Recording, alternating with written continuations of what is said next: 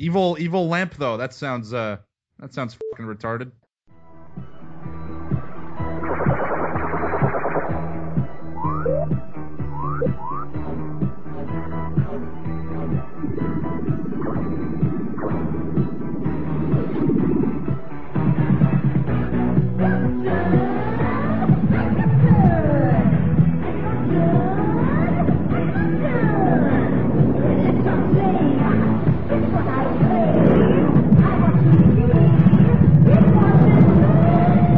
Radiodrome. It's a special Halloween edition of Radiodrome. No, we're not going to be looking at the Halloween movies. We did that like 2 or 3 years ago. This was like one of Brad's last episodes, and I think Diamanda Hagen was on. All these things kind of blend together after a while. I'm Josh Hadley. With me, nearly as always, is Poter the Rotor. Things are just too spooky for me, Josh. Cecil won't be joining us this week because he didn't get his work done, and like a bad boy, he's having to cram. So Cecil is not available this week. So in his place, we have Darren, who I decided I guess I would torture with these. Don't get into them yet, Darren, but is that accurate? That is accurate. I found that I am not quite the fan, apparently. But you know what? Third time's a charm, so here I am. Might as well get one that doesn't quite work. But you got to realize, tonight's train wreck was kind of your idea. It was, and it was educational. I think I can say that. So before we get into what we're going to be doing for our special Halloween haunted edition of Radiodrome, I don't know what object it would be, but if you wanted to get an object that may or may not be cursed, it may or may not be from the Lutz's house or the DeFeo family, you could go to adamandeve.com. Smooth as fucking silk, huh, Peter? Yes, get a nice haunted dildo. A haunted butt plug. You know, it all comes out. It all comes out in the end. So you go to adamandeve.com, use the promo code DROME, and you would get 10 free gifts on top of whatever you order. May or may not be haunted. You would get 6 free DVDs, a free mystery gift, a gift for him, a gift for her, and free U.S. shipping. Probably not to Amityville, New Jersey. Or is that New York? I think it's New Jersey. But we're going to be talking about the Amityville franchise. A franchise that, and I say this with most of the obscure franchises we do, most people probably forget is an actual franchise. And probably don't remember that this thing went on way longer than anybody remembered it going on. Before we get into the individual films, what did you think of the Amityville franchise as a whole? Rewatching as much of it as I could, I don't think I remember it being quite this cheesy and then bad. I mean, I did like a few of the entries. I actually quite enjoyed 2. I really enjoyed Dollhouse. The original, of course, is great. And I think that even though the remake borrows a little bit from Poltergeist, I still quite enjoyed it a lot. I still have to, yes, bad boy me, not catching the other 2 or 3 sequels, but I think it's kind of fun. It's a bit schlocky. Some of them are real misses, but some of them were a lot of fun. Like I watched Dollhouse with my girlfriend, and we had a shitload of fun laughing at that one and enjoying it, and kind of being creeped out by the bugs going in people's ears, and the demons look kind of cool in them and shit. So I don't know. It's a hit and miss series. The first one, of course, a classic. The second one's not bad, and some of them are just straight up schlocky. I sort of see it as almost an average horror series. Like you're gonna have some really cheesy ones, and you're gonna have a couple that are really fun, and you have the remake that was going to happen whether you like it or not, because all of these long going horror franchises tend to get them. So I think as a whole, it's fun. It's not great. It's one of those movies where the first one's definitely the best one, but yeah, it's all right. So for me, it was I thought the dynamic was inconsistent at best. The whole storyline of what the focus was, what really motivated it did feel like they got a bit out of track throughout the whole series. You could never predict what the next movie was going to kind of be about. I think that's really what detracted from the consistency, was you just didn't know what you were kind of in for this time around, because there wasn't a whole lot of continuity. Canon became kind of random, and I think that was the biggest problem with the series, is it just didn't keep a solid focus on what defined it, and it kind of changed it too often and almost became, I don't want to use the word silly, but in the fashion where I'd rather just watch a good horror film about the context rather than it being Amityville per se. Let's go back and give a little history here. Amityville, the original 1979, the Amityville Horror, is supposedly based on a, in quotes, true story of what happened to the Lutz family. The story goes, and keep putting all of these things in quotes here, that in 1976, George Lutz and his new family bought a house in Amityville, and it was haunted, and 28 days later they were driven out of the house, blah, blah, blah. It became a best-selling novel. They became famous. They were on The Tonight Show and talk shows, and it became one of the most famous, quote, real hauntings ever, and it was made into a 1979 movie. George Lutz still insists everything in that book and movie really happened. On the other hand, the book has been debunked. The book and the true story have been debunked on almost every conceivable way you can. The police, who were supposedly involved, say it didn't happen. The priest keeps changing his story. Nothing is consistent with the Lutzes. They kept changing their story. The DeFeo murders, which took place a year prior, those really did happen, but there is so much inconsistency with that. To call the Amityville Horror a true story is really stretching the word true, although unto his death in 2006, George Lutz still stood by this really happened. It's just been debunked by everyone else. So take that as you will as we move on in here. The book is written, and it becomes a huge success. Inevitably, a movie was going to get made. And that was The Amityville Horror in 1979 by, of all people, Sam Arkoff. This was an AIP film, which is just the strangest thing, and directed by Stuart Rosenberg, director of Cool Hand Luke, starring Margot Kidder coming right off of Superman, and James Brolin, with a small role by Rod Steiger. Here's the problem. Boring as hell. I wouldn't call it boring. I would call it, slow burn supernatural horror, and I like the vibe of it. I liked James Brolin as the dad. Margot Kidder was good before she went insane in the later Superman films. I think it's one of those kind of genre-defining supernatural horror classics that were kind of better then than a lot of what they're trying to do now. And it had that, tapering off of the late 70s vibe, and there was that cool creepy element of this family was killed in this house before this family moved in, and that being the only true part of the whole story, how accurate or not it is, still kind of adds a creepy factor to it.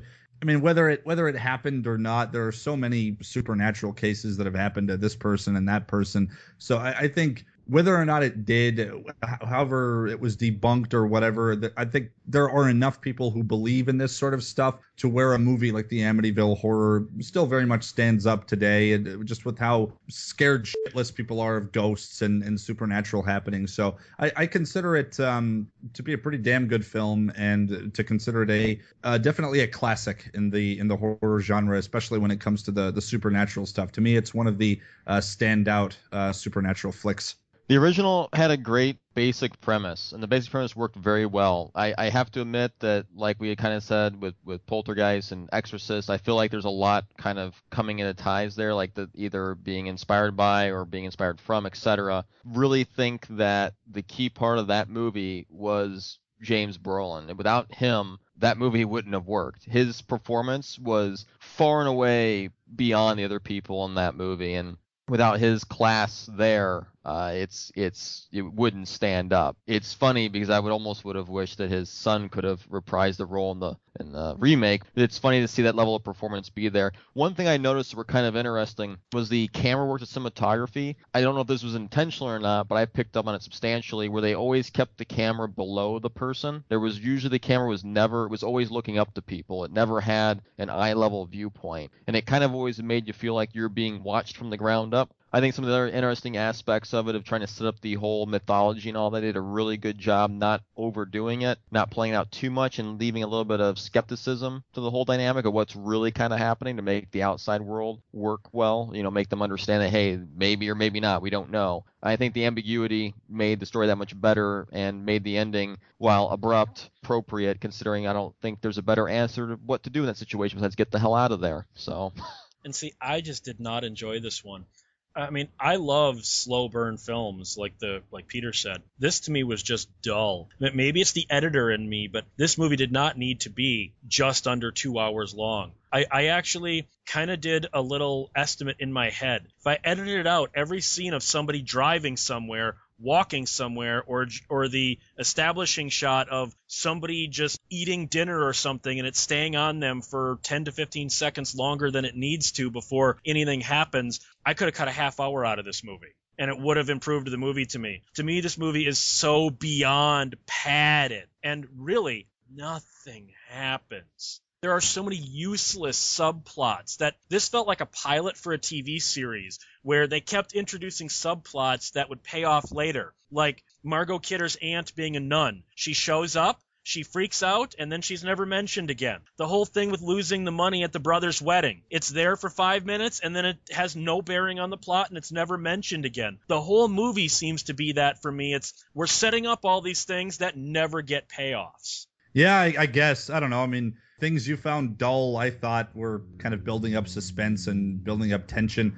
It hasn't been too long since I've seen it. It's one that I didn't really watch for this because I had seen it semi-recently, so I remember enough about it. But maybe it's because I just didn't watch it again. But I mean, I remember enjoying it, and I've seen it several times. So yeah, I guess we're just seeing it different ways and taking things in other ways. Because yeah, that's one of the ones that I always enjoy whenever I watch it. And I fully agree that all the performances in it are decent, but James Brolin really does make it. Like he's just one of those solid actors that are just always awesome to watch. Well, this film being a hit was kind of a surprise to everybody because you got to remember AIP, especially at this time, they were putting out low budget films. I mean, 4.7 million is not necessarily low budget, but for them that was big budget. But they weren't competing with 20th Century Fox or anything. This film made $86 million in 1979. Wow. That's a monster hit. Partially, I think part of it was not the movie itself. Part of it was the fact that the Lutzes were on all the talk shows and they were on the Tonight Show and whatnot, talking about how this was true. Remember, this was sold as a true story. I really don't know if they didn't have the true story angle to play off of if this film would have found the same audience in 1979. Well, I think it might not have. I mean, even today we see how now people get applied to making it believe that maybe, hey, this could be true or could be real. And it attracts a wider audience. It still works today, whether it's Blair Witch or even Paranormal Activity. People want to pretend like things potentially could be real. I think that's a big attractor, a big piece there. But just to go back and mention a comment on the storylines, especially the elements, I think it's critical to be able to make something believable that it's real. In some ways, to have these weird story strands and seemingly unrelated pieces in there to help build the tension and build the reality. These are real people. Even though they may not have payoff in the original story, they might have been extremely important as far as building the tension. And I think that, while it can be annoying and sometimes slow, I think if we were without some of those things, we wouldn't have it. But I do agree that helps bring it to life and make it feel like it's more like this really kind of happened. I think those little distractions are key to that, in my opinion. Well, none of the other films will deal with that, except maybe the remake. So this film being a huge hit, you knew a sequel was bound at some point. Now, instead of AIP making the sequel, Dino De Laurentiis bought the rights. So you knew this was going to go in a really bizarre, very exploitative direction with Dino involved. Yeah, Amityville 2 is definitely sleazy, and Dino being part of it is it's no surprise by how weird and kind of exploitative and sleazy that one is. And I actually really quite enjoyed 2. I think, arguably a lot of people prefer the first film in the franchise, but I honestly think the second one's the best one. Well, see, this time it's not a sequel. For some reason, Dino decided to make a prequel. Even though it's called Amityville 2: The Possession, it takes place before the Lutzes move in, but I don't know if for legal reasons or not, since the DeFeo murders were a real thing, he might not have been able to secure the rights. They are now the Montelli family, and they're not called the DeFeos. It takes place in 1975, but it was so clearly made in 1982. All the hairstyles are 1982. All the cars are 1982. The son is listening to a Walkman, which didn't exist in 1975. When they drive downtown, there's 1982 movie posters and marquees up. So they keep telling us this movie is 1975, but they did nothing to make it 1975, which right away pisses me off. This one has, I guess Dino needed to sleaze it up, weird incest plot line. Oh, God. Between the oldest son and Diane Franklin. That was like some flowers in the attic shit there. And it really got a little more graphic than I was comfortable with, knowing that these characters were full-blood brother and sister. This was creepy. This one is basically, it's essentially a prequel that doesn't try to be a prequel to the original. This one's based off Murder in Amityville by Hans Holzer, who chronicled the DeFeo murders, which is why I don't understand why they're not the DeFeos. It had to have been a legal thing. The second film I thought was exactly how you put it. I thought it was kind of just like it was slapped together. It was a solution. It was like, well, can we take the same formula and figure out how to make it work over again? I think they literally just did that. It felt sloppy and felt cheap. It felt like a major downgrade from the first film. It was almost like, well, am I watching kind of like the same film but just crappier? I guess is the best way of putting it. It's like, why would you do that? But I guess if you want to do something quick, cheap, and based on your guys' understanding of what this character is that put the second one together and took over the rights in that case, then, well, it makes total sense. Take the original script, rework it, and then make it a prequel. Why not? And then boom, done. Solves the problem. Makes it cheap. Didn't do well in box office, though, did it? Relative to the original? 11.7 million, which is, compared to the box office of the original, no. But compared to the fact that it only had a $2 million budget, still a pretty big hit for Dino.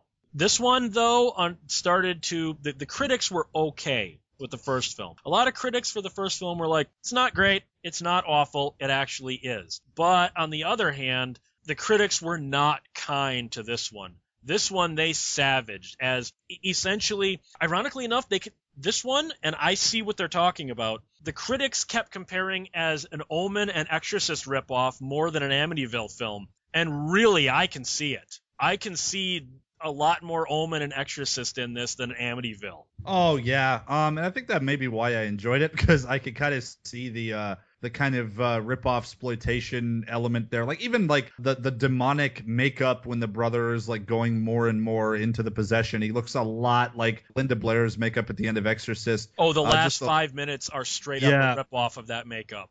Absolutely, and it's even an exorcism going on and everything, and it's the demon possessing the priest, and it almost goes like beat for beat with The Exorcist, but it has this like sleazy, grainy, grimy feel that I love in like exploitation cinema, and just the incest angle was I really have to give credit to who played the brother and who played the young sister. I don't know what actors they were, but I felt like there was a real tension there after what happened. You didn't recognize Diane Franklin from Better Off Dead as the sister? I did not. But yeah, she was good, and so was the brother, and just like the tension between, I don't know if maybe things were actually uncomfortable on set or what, but like you could feel a genuine awkwardness there. And also, I mean, Burt Young as the abusive alcoholic father. I mean, Uncle Paulie. You can never go wrong with Uncle Paulie. I thoroughly enjoyed this one. I know it was sloppy. I know it was thrown together, but it just felt like a sleazy exploitation flick. And quite frankly, I kind of enjoyed that shit. I think that the film just should be skipped, but just my take on it. I mean, yeah, it's interesting to say that they pushed limits in some areas and tried some risque things, but I still don't think that helped the overarching story. It just felt, again, like a rehash with some extra like little bells and whistles that weren't that good. But the production value, the production value went down. Needing to get more into like the whole series, like we don't need the supernatural elements as far as them being visualized. Also, we need them to be ambiguous. You don't know. And I think that's one thing the series continues to do. It continues to dive down and make it more like in your face, hey, supernatural stuff, rather than making it kind of like, well, you don't know for sure. You kind of have to judge. And I think this film wants to like show you rather than having you be able to like try to figure out what's really the truth. Well, there was a little bit of controversy about this film. Ironically enough, not for the incest angle. The real-life George and Kathy Lutz sued because they didn't want this prequel to, because again, they stuck by till their deaths that this was a true story, and they didn't want a non-true prequel. So they sued, but they ultimately lost. And then the mom won a Razzie Award for Worst Actress, Burt Young's wife in this. Yeah, she was awful. She was really bad. I don't know why maybe she was the real life mom of, maybe she was Dino's sister or something. I don't know. But she was so miscast. So this one, again, it did way above its budget. So it was a bomb, but it wasn't a bomb. So you knew another sequel was coming.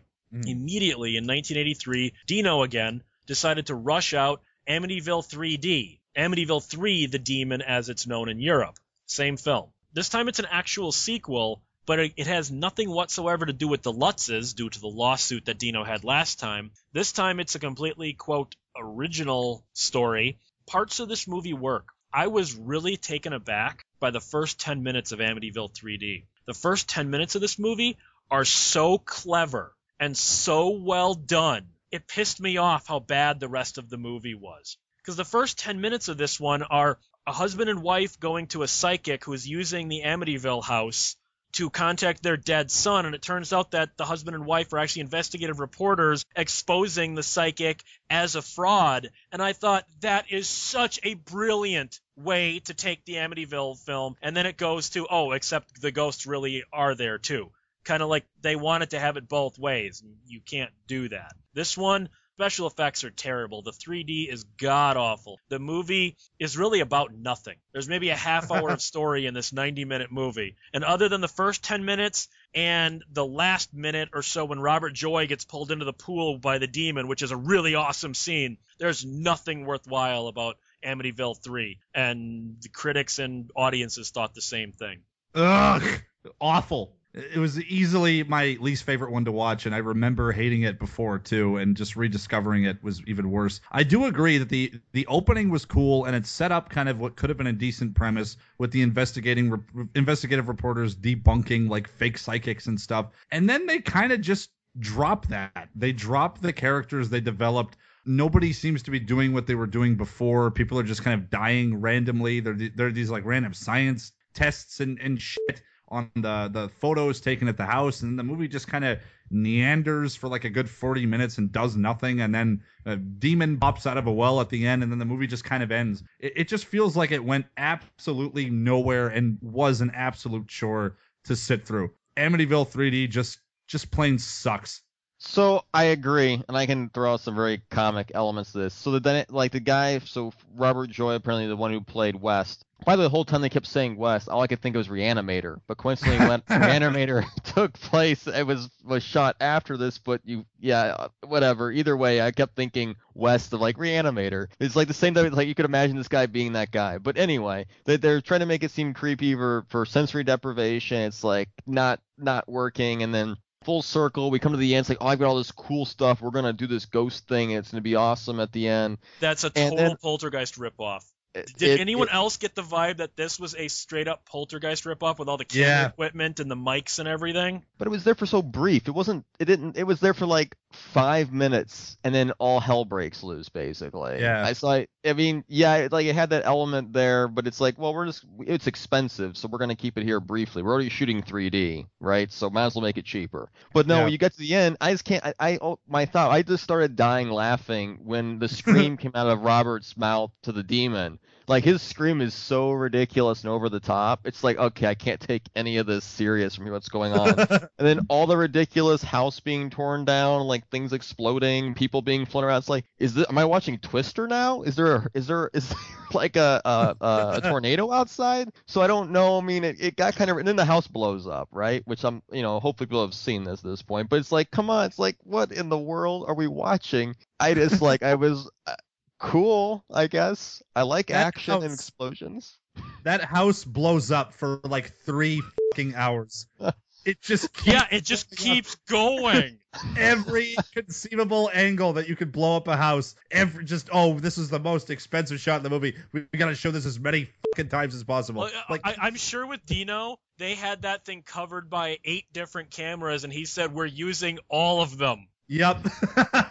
Well, keep in mind, this movie was shot on the AeroVision 3D system, which only other 2 films out there were shot. It was Jaws 3D, and Jaws 3D, and Friday the 13th 3D. And honestly, of the 3, as far as my opinion goes, I think Jaws, it looks the best from what I've seen, but I can't imagine the expense. This was not an easy thing to do, to shoot this in 3D and to make it look good, and all the lighting you have to do and everything else. It's like you can tell that it's not quite right. Even on seeing it on a lower quality VHS type version, you can tell it's not up to snuff. I mean, you could tell it has a weird softness to it, which is part of the 3D process, I think. That even when you're watching it 2D, it has a weird soft image, didn't it? It does. Yeah, absolutely. I actually like it. I like at least I felt it worked for Friday the 13th Part 3 because it kind of worked with the whole camp slasher thing, but with Jaws 3D and for this one, like it I don't know, it felt like it just didn't fit.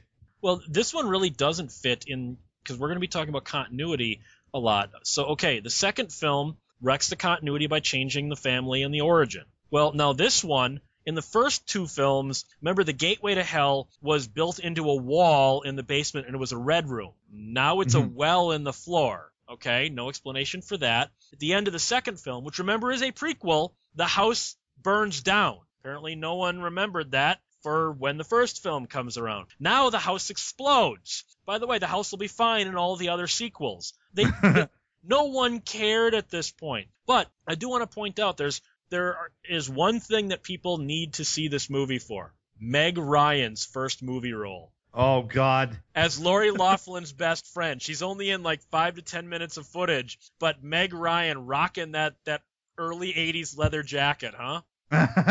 So this one failed at the box office, made $6.3 million, which it only cost $5 million, so technically broke even. But this one was savaged by the critics even worse. This one was called the most pointless. Seriously, Siskel and Ebert called this the most pointless sequel ever made at the time it came out. They're not necessarily wrong either. It really has no point other than Dino still had the rights and he wanted to make a movie. Mm-hmm. So this would be the end of Amityville for a good 6 years, but also the last time until the remake that we'd have a theatrical Amityville. You know, video comes along and these films are playing on cable and whatnot. The Lutzes are still suing anybody that's calling them a faker. And then, for some reason, NBC decided they were going to make a TV movie. Amityville 4, The Evil Escapes. This time, being a TV movie, very low budget, they decided we can't have the Amityville house anymore, although they do have a few shots of it. But this time, it's one of the lamps in the Amityville house contains the evil. And when that lamp is sold at a yard sale, the evil escapes to California. Seriously, this one is about a haunted lamp from the Amityville house in California spreading its evil. And it's a TV movie. So this one goes about as well as you'd expect. Jesus, I don't even know. I barely even remember this one, and I did not watch it for the retrospective. Evil lamp, though. That sounds fucking retarded. Yeah, the lamp is. You would never want this lamp. So I don't understand. To start there. No, I'm going to stop you. That's an awesome evil-looking lamp. Yeah. It looks like something Tim Burton would have designed. I want that lamp, actually. It is horribly disfigured, gross-looking thing, and it's $100. Only $100, by the way, to take the evil with you. So it was only $100. But so they get this lamp and they ship it. They ship it across country, and plus they have this whole dynamic with the whole finger getting infected by getting cut on it, and that whole ridiculous, unnecessary subplot. Speaking of terrible subplots, something that goes nowhere. Someone who bought it over to go see her, and we're gonna figure out what happened, and her finger, and she's in the hospital, and we get nothing from her. And it's like, why? Why did we care? We spent like probably 15 minutes of the movie tracking this lady who bought the lamp and sent it to her relative. It's like, why do we care? And we get nothing from it. Absolutely, besides the fact that she dies. And then the lamp's just there, just stare at me and be possessed and stuff, you know. I did appreciate the explosion of it out the window at the end. That was always a good moment. So I think the explosions are good in these movies at this point. They like blowing things up and setting things on fire. But like the execution and the believability of being afraid of a lamp just doesn't... But Darren, see, you don't get it. It's not just the lamp. Remember, the evil goes down the electric cord into the house, so it's also an evil garbage disposal, cuts a guy's hand off. It's got evil plumbing. It kills a guy under the house, a plumber. It's got evil lights. It's got an evil chainsaw that was plugged into the wall. Remember, so this is just now evil appliances in general. It's Maximum Overdrive. Yeah. It should have been in that movie. It would have been more fitting. I got this great power, guys. We're gonna kill everyone with leaky sewage pipes. Yeah. Which, by the way, this film ends on a, quote, happy ending. They destroy the lamp, no one else dies, and everyone just goes back to living in the house. Did they forget about the plumber that died under there that nobody found? So he's just going to rot under the house for a while? With the cat, with those eyes, the really they were cheesy, setting up a sequel. Oh, it's like, what? The cat's possessed now? You've got Norman Lloyd as the father here from St. Elsewhere, Patty fucking Duke as our main character, and you won't recognize him out of makeup, but Aaron Eisenberg as the youngest son. Peter, you might recognize him more as Nog from Deep Space Nine. Oh, Jesus Christ. This one, obviously being a TV movie, I don't have any numbers on what kind of business it did.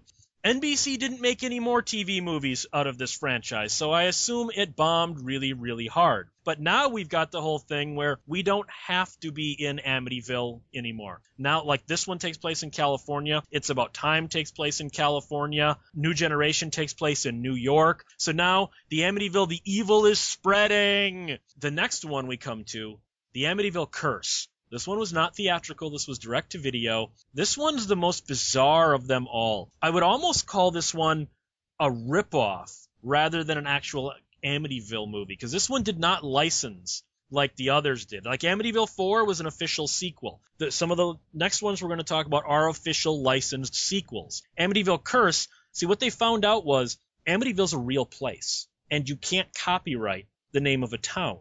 Anybody could technically make an Amityville sequel as long as they don't refer to it as the Amityville Horror or the specific events of the first 3 movies, because those are all licensed as well. So the Amityville Curse, Canadian direct-to-video ripoff. This thing was shot in Canada, and holy crap, does it look like Canada. Even though it's supposed to take place in America, it was shot on film and edited on video, so it literally looks like a Tales from the Dark Side episode does. It doesn't feel like a movie at all. And the only actor you'd even come close to recognizing is when the hell is my career going to take off Kim Coates in this movie. The movie is so physically dark, it's hard to see what's going on, and you can see this is so low budget. I would not have been surprised if this was made as like a TV movie in Canada and only released on video later, because this feels so cheap. Amityville Curse is arguably the most unwatchable of all of the Amityville movies. You said you did watch this one, right, Peter? I did, but it feels like I didn't. There's nothing to remember. I watched it and almost immediately forgot the whole thing, other than like Kim Coates. That's it. All I remember about this movie is Kim Coates. Yeah, so I did watch it. This is the most forgettable of the series. I thought it was a little bit weird. They really brought in the dynamics of the church a lot more into this one. And as far as getting stuck in like the confessional and all that, it just seemed kind of bizarre. I don't know. Oh, and the weird eyeball lady. They could take her eyeball out. I remember that. That was funny and weird. And she's like, I could look at it, removable. You don't remember anything important. That's the problem. Darren, you're a filmmaker. Do you see what I'm talking about? How this whole thing felt visually like a Tales from the Dark Side episode? The way it was shot on 16 millimeter and then edited on video gave it this weird neither video nor film look. It looked like a mid-'80s TV show. Oh, absolutely. Yeah, no question about that. It does look relatively clean, but it does feel like it should be like on TV. I think more so because of the high contrast lighting they did. The lighting isn't very complicated. Usually it's mostly one source for most of the sequences. I think that probably adds to the cheap feel as far as how it's been shot. They didn't have much dynamic lighting through most of the sequences. It's mostly harsh and high contrast. So this one, again, being video, I don't have any numbers on this, and that's where we're going to go until the remake in 2005. Then we go to the next official sequel, Amityville, It's About Time, or as my VHS says, Amityville 1992, It's About Time. This time we have a cursed clock from the Amityville house. This one was not an Amityville movie. Even before Hellraiser did it, this movie Hellraisered their scripts. They had pre-existing like haunted house or haunted object scripts once they got the Amityville franchise were reworked into being Amityville movies. A friend of mine did the special effects for this one. He built the clock, he built the little model town in it, and he did some of the makeup effects. He still has the broken clock from the ending in his basement. And he says when K&B got the contract for this, it was not an Amityville movie. Yeah, this one was a shoehorned in Amityville movie. And this time you've got the clock, which it's ostensibly plays with time travel in the new house in California, except for the fact that really it's more alternate reality than time travel, because it's more what ifs of right now instead of like them going back to pirate times or something. This one to me is more of an alternate reality movie than it is about a time travel movie. There's one thing to take away from this one. Megan Ward gets molested by a mirror version of Megan Ward. That alone should be enough to get you to check out It's About Time. Not rewatching wise, but I do remember watching it on TV a long time ago, and I just remember it being very, very cheesy and funny. I wish I was able to watch it. Unfortunately, I guess I just did not have the time. But yeah, I remember finding it comedic. So it might be a bit biased. So a good friend of mine happened to have directed it. Tony Randell, who's known for directing Hellraiser 2, actually directed this sequel to Amityville. I thought it was one of the more interesting ones because of the time travel motif. It had a little more dynamics. There was more directness about what could actually happen through a device with time travel. Then again, I'm a big fan of Back to the Future and time travel films and alternate reality type stuff, so this one kind of plays in. And I might also be a little bit biased due to the fact that Tony directed it. Overall, the production value was good. The look was good. The acting was pretty solid. It had some solid casts in it. I thought it was relatively good, but again, you could see very well that it was definitely not originally meant to be an Amityville film. Meant to be just a story about this possessed clock, more or less. I thought it did a good job, and I thought it tied it up. Of all the films, actually, I thought it did a very good job tying itself up at the end. There's a lot of films that just like explode or just leave you completely hanging. This one had a nice resolution that was kind of interesting at the end of the film. The other ones kind of don't give you. See, I didn't like this one. I know this one was one of Cecil's favorites, but I don't know. This one just didn't do anything for me. Which also brings us to our next film, Amityville: A New Generation. Amityville: A New Generation is probably one of the most 90s movies I have ever seen in my entire life. Everything in this movie is so 90s. The hair, the looks, the clothes, the music, the editing, the way this thing is shot, the attitudes of the characters. This is one of the most 90s movies ever. On the other hand, it's got a weird cast. Terry O'Quinn, Robert Russler, Richard Roundtree, David Naughton. You've got Julian Nixon Soul, or for Peter, Amityville Not Expendable. Oh, God. Yes. Kobau, Rambo 2. Yes. She plays Suki in this. I couldn't get over how 90s this movie was. It's not really that well written. It's definitely not that well made, although Richard Roundtree steals the 3 scenes he's in. He clearly is having a fucking ball in the 3 scenes he's in. David Naughton looks uncomfortable. Terry O'Quinn looks like I'm too good for this, but I've got an alimony payment. I don't know. Well, Robert Russler only has 2 scenes, and he looks like he's drunk, and his character's drunk in both of them, and he actually looks like he was drunk, so that may be how they have Robert Russler in this. This one's about a haunted mirror that also goes back to the DeFeo murders of the first Amityville, but that doesn't link up time-wise, because if Terry was the DeFeo killer, as this movie says, then in 1993 he wouldn't be in his early 20s, because he would have been in his early 20s in 1975, and I'm overthinking this, aren't I? This movie, again, it just was, weird, because it was arbitrary how they came about getting the mirror. The whole dynamics behind that whole storyline. It seemed like it was like thrown together, this, and it seemed like the characters were too dumb or too silly to kind of put things together. I think it kind of underestimates people's intelligence as far as characters go, and it really annoyed me from that vantage point. I thought that the ending with the weird seat TV shotgun thing was a bit like over the top. This being the early 90s, New York, it's about a bunch of struggling artists, and they're making performance art. So Richard Roundtree has arguably the most 90s piece of art ever. It is a Barco Lounger chair covered in barbed wire. sitting in front of a television with a CCTV monitor or camera on the top, along with a loaded shotgun that is set to go off on a timer to pull the trigger at some point in the next 24 hours, so you can watch yourself get killed while vegging out on the TV like the metaphorical zombies that TV is making all of us. Is that not the most 90s piece of performance art ever?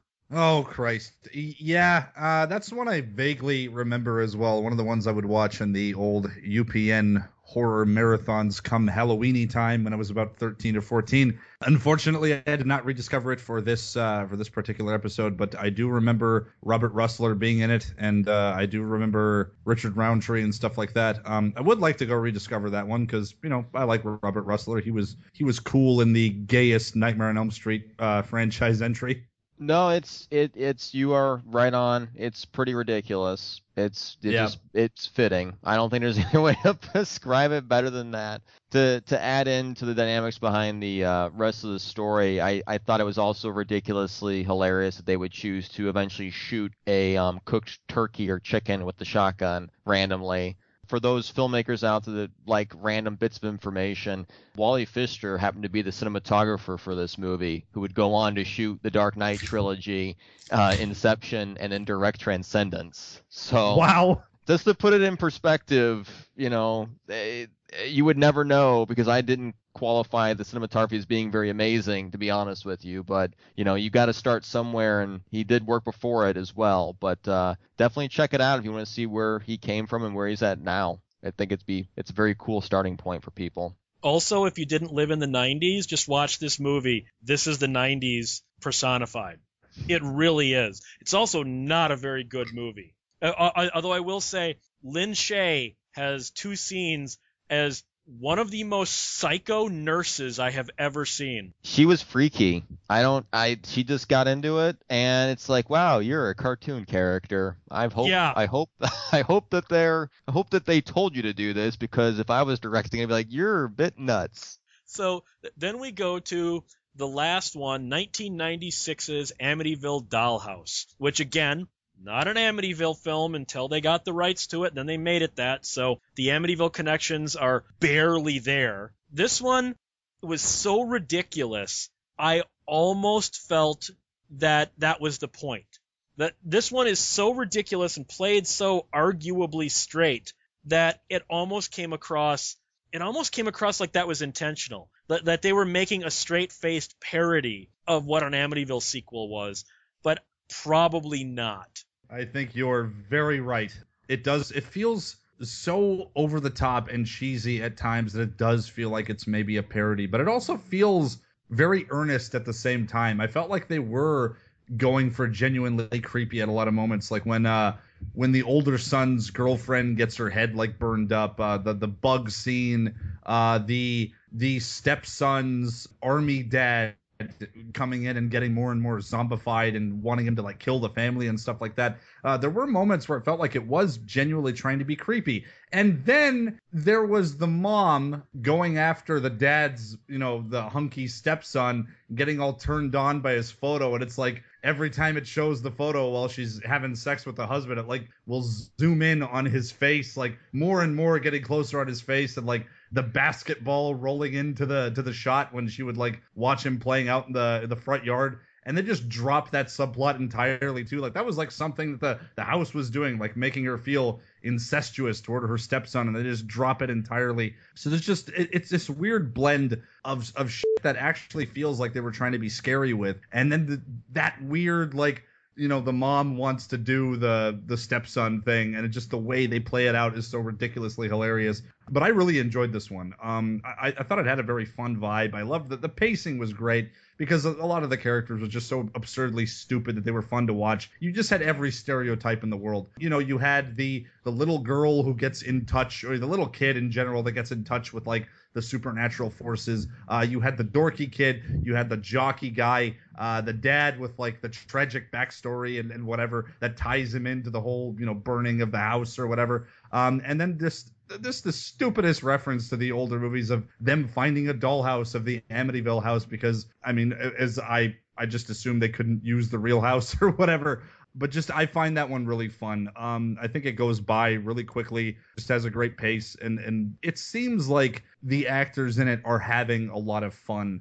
So that was one I just really enjoyed. Like characters like the couple, the really metal dude with the hippie chick, and they're the ones that like save the day at the end from the demons that are living in the little model house. I love Dollhouse. I think that one's really a lot of fun. I found two to have this great expletive sleazy feel, but Dollhouse is one that I think stands the test of time for repeat viewings. Like it's one of those movies that you put on while you have like a bunch of people over, and it's a great movie to just kind of, you can talk through it and laugh at it and kind of just enjoy it. It's got a fun pace, and I think it's one of the better ridiculous sequels of the Amityville franchise, if you want to call it that. I thought Dollhouse was pretty well put together. I did think they had a lot of random subplot elements from the dude with basketball to the father to the mouse and to the like. Also, things they never answered, like, was who in their right mind would build this monstrosity of a dollhouse and have it be somehow get possessed. And like, when did this happen? Like the backstory behind how this thing became about. Correct me if I'm wrong. They never really, like, boom, you know it's bad, you know it's evil, but they never really set up how it got there or how it really worked.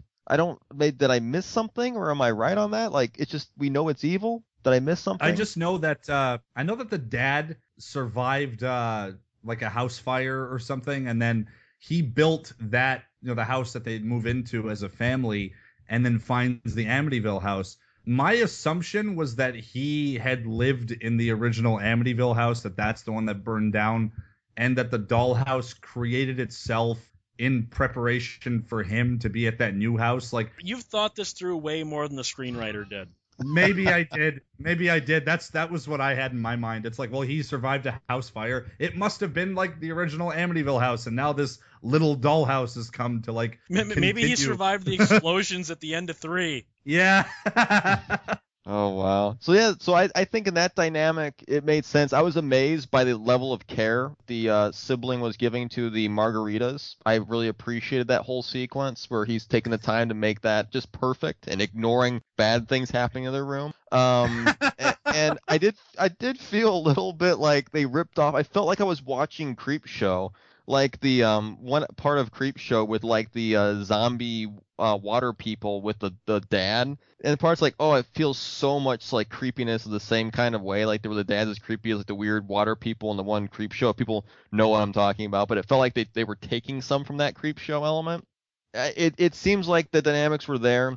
It was neat. More explosions. I think they're getting better to try. But at the end of the day, the one thing that really threw me for a loop was this ridiculousness of what the hell are these creatures things at the end? Like, let's just throw ridiculous monsters at the end because we can. It's like, what? Like, we haven't seen monsters like that for a little while, like to that degree. It's like, but we've never seen anything this nuts. Like, I don't know where this like wrote it in. Like, yeah, creepy demon monster things in an alternative reality that's inside the small little house thing somehow. This was like. I loved like the little laser thing when they put the little shield, like the laser array, like supposedly protecting them. Some of the elements were good, but they hit or miss. Like they went too far. Like, we don't need to see everything. And I think that's maybe the one weakness of a lot of the films, especially as they continue to move forward. They kept showing things that were not relevant to making it scary or creepy. We don't need to see weird demon monster at the end of the film to make it scary or creepy. So that's I love that though, because I love that because it looked like a Dio music video. This was the last one that came out on video. So then the franchise, as it was, kind of went into hibernation until the 2005 remake, when Michael Bay's Platinum Dunes, for whatever reason, decided that they were going to make a remake of it. Here's the thing. While I didn't like the first film is all about how much you don't see. The Amityville Horror remake is all about every single haunted house cliche, ghost story cliche that you can all fit into one film. The Amityville Horror remake is all about showing you everything the original film didn't show you. And even though it follows the same basic storyline, I actually think it's worse. While I didn't like the original, the remake is terrible. For one thing, Ryan Reynolds is overacting to the point where he is a cartoon character. He is ridiculous in this movie. He kept trying to be scary, and I kept literally laughing You were trying to be scary there, weren't you? Ryan Reynolds is so out of his depth as George Lutz in this. And Melissa George, she doesn't bring the whole put upon kind of skittish housewife thing at all. And this one, more than any other, decided to make one change to the overall story. Again, whether you believe it's true or not, the actual story, they made one change that I think proves just how base Michael Bay really is. In the original film and in the original story, George Lutz faces the demon again to go back into the house to save their dog. In this one, it actually has George butchering the dog and then being giddy about it while he's possessed. That actually pissed off George Lutz so much, he sued over that because they were portraying him as a dog killer. That, to me, just kind of has this whole Michael Bay just says, they didn't kill the dog. What can we do to be hardcore? We'll butcher the dog. That is the way this whole movie approaches the Amityville horror story. And I hated it. I couldn't stand this one. Maybe it's been too long since I've seen it, but I remember enjoying it. And maybe I'm just a Ryan Reynolds fanboy because I do consider him to be a pretty damn good actor. I liked him in it. I mean, it was a while ago. Like, I think the last time I saw it was a couple of years ago. But I did like it. As far as, like, remakes go, I didn't think it was, like, the worst kind. Like, it was nowhere near as bad as other bad Platinum Dunes movies like The Hitcher or the Friday the 13th remake or the Nightmare on Elm Street remake. Like, I thought this one brought some decent things to the table. I don't mind some of the showing stuff. I thought some of the atmosphere was all right. It didn't look as green and ridiculously sepia as a lot of the other Platinum Dunes movies look. Storyline-wise, it borrowed maybe a little bit too much from Poltergeist, but I didn't think it was anywhere near like one of the worst ones. It's one that I might go back and revisit just to see if I still like it as much as I do like 4 or 5 years ago. But I don't know. I didn't mind this one. Definitely not better than the first one, or especially Dollhouse or 2. But I thought it was okay for a remake. It was not half bad. So we all know that Michael Bay saw the third film's ending and like, I need to remake that first movie from that. We all know that happened. But more importantly, I think the movie was actually an exact example of the pieces that need to be cut out from the first film to make it run quicker. I mean, it was almost a half an hour shorter than the original. That said, though, Darren, if you take off the opening and closing credits, the movie's only an hour 25 as is. The movie's only an hour 16 minus credits. How the hell do you get away with releasing a theatrical Mega Millions movie at an hour 16 minus credits in 2005? You don't. I think that's one of the big things that really hurts the story. It felt almost rushed. It felt like you were missing pieces, and you had pieces that were inappropriate or not really fully attached, but it felt very rushed. And I don't think that makes a whole lot of sense for today's world. They should have had a little bit more time to build the pacing. I think that that's maybe one of the pieces, and maybe somewhere in between the original and this one, timing would have made a lot more sense.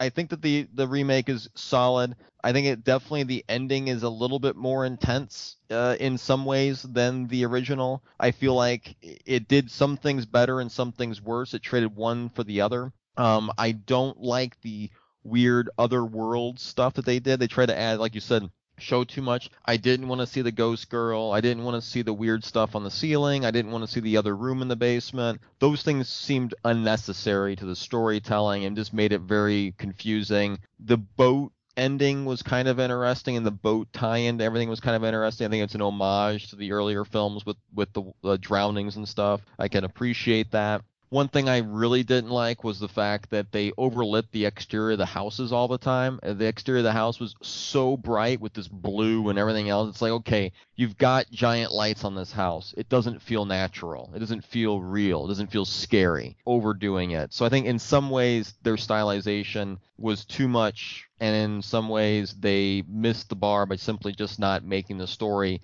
a little bit less intense and a little bit slower, meaning so you have a slower burn. You needed a little bit more of that. The first one had it, the remake did not, but the original had a little bit too much. So take that as you will. Well, this film didn't do bad at the box office. $19 million budget, made $108 million, but critics savaged it for basically what we were saying. It's just, at best, an average haunted house movie. At best. Nobody wanted that in 2005. It's arguably one of the most unnecessary remakes out there. Who in 2005 was begging for an Amityville Horror remake? Yeah, nobody I can think of. Exactly. Remember what I said about Amityville Curse, how they found out that since Amityville's a real place, you can't copyright that. For some reason, other than that weird Canadian TV movie video, whatever, nobody had jumped on that until 2011. Since 2011, there have been 5 more Amityville movies, all made by places such as The Asylum and New Image and these low-budget, fly-by-night video companies. We've had the Amityville Haunting, the Amityville Asylum, Amityville Death House, the Amityville Playhouse, and Amityville The Reawakening. I haven't seen any of these, but I've seen the trailers for all of them. And they look god-awful. And they look like exactly what we were saying. Absolute cash-ins that said, hey, you can't copyright Amityville? I'm making an Amityville sequel. That's what all of these feel like to me. They feel like absolute cash-ins. I think most people out there would, if you said Amityville sequels, they'd go, how many are there? And if you told them that there were 9 films in this franchise, I think a lot of people would be knocked on their ass. They'd go, 9? Like, yeah, 9. In a weird way, taking all the ripoffs into account, other than Witchcraft, this is the longest-running horror franchise ever. Does the name really carry the weight that it maybe did in the 80s? I mean, maybe in the 80s and 90s you're going, oh, we're making a new Amityville movie. People went, ooh. Nowadays, you say Amityville, are people going to go, oh, yeah, or are they going to go, huh? I don't know. Maybe to genre fans in general it does. I don't think like casual horror viewers know too much about it. I might be wrong about that, but I don't know. I think to people who grew up on this kind of stuff and or who are more well versed in horror know of the Amityville stuff, because I think it's one you sort of find out about after you've enjoyed stuff like Exorcist, Omen, and stuff like that, and then you go, ooh, what's this Amityville horror thing? Whereas I think casual viewers probably don't know a whole lot about it. These are more people that are into maybe stuff like Insidious and the other movies that have been coming out. So I think it's more of I wouldn't say a diehard fan thing, but definitely more people that are well versed in horror in general that will probably know about Amityville. Well, to me, as far as I'm concerned, the Paranormal Activity movies are unofficial Amityville sequels. Tell me that they don't feel like they really are Jason Blum's version of going, look, I made an Amityville movie. Where could people find Peter in his own little haunted house? Peter, you have a haunted little demon laser dollhouse, don't you? Of course I do. I'm in it right now. That's where I'm recording this episode. You can find me slaying demons in blue and red neon lights with a ponytail and a beard for some reason, and a leather vest on Twitter at Cinematica, YouTube, The Cinemasochist, Facebook, The Cinemasochist, and you can find me doing my Amityville Dollhouse demon slaying as well over on at 1201beyond.com with my hippie girlfriend, Josh Hadley. Darren, where can people find you with whatever cursed object you happen to have? You can always find me at Twitter, Darren_Orange. It's probably the easiest way to locate me. Otherwise, if anyone has any questions, have anything directly sent to me, you can always email me at darren@rds.com. Have a happy holiday of Halloweening, everyone. I'm looking at the Amityville sequels as, what if Friday the 13th, the series, kept going? You can find me with whatever cursed object. Maybe I've got the cursed butt plug from the Drome promo. I don't know. At 1201beyond.com. You can contact this show at 1201beyond@gmail.com. And guys, email us and let us know if we took a hit for you or if you guys are going to now check out the Amityville movies, the real ones or not. Let us know. Keep one foot in the gutter, one fist in the gold. Have a happy Halloween, guys.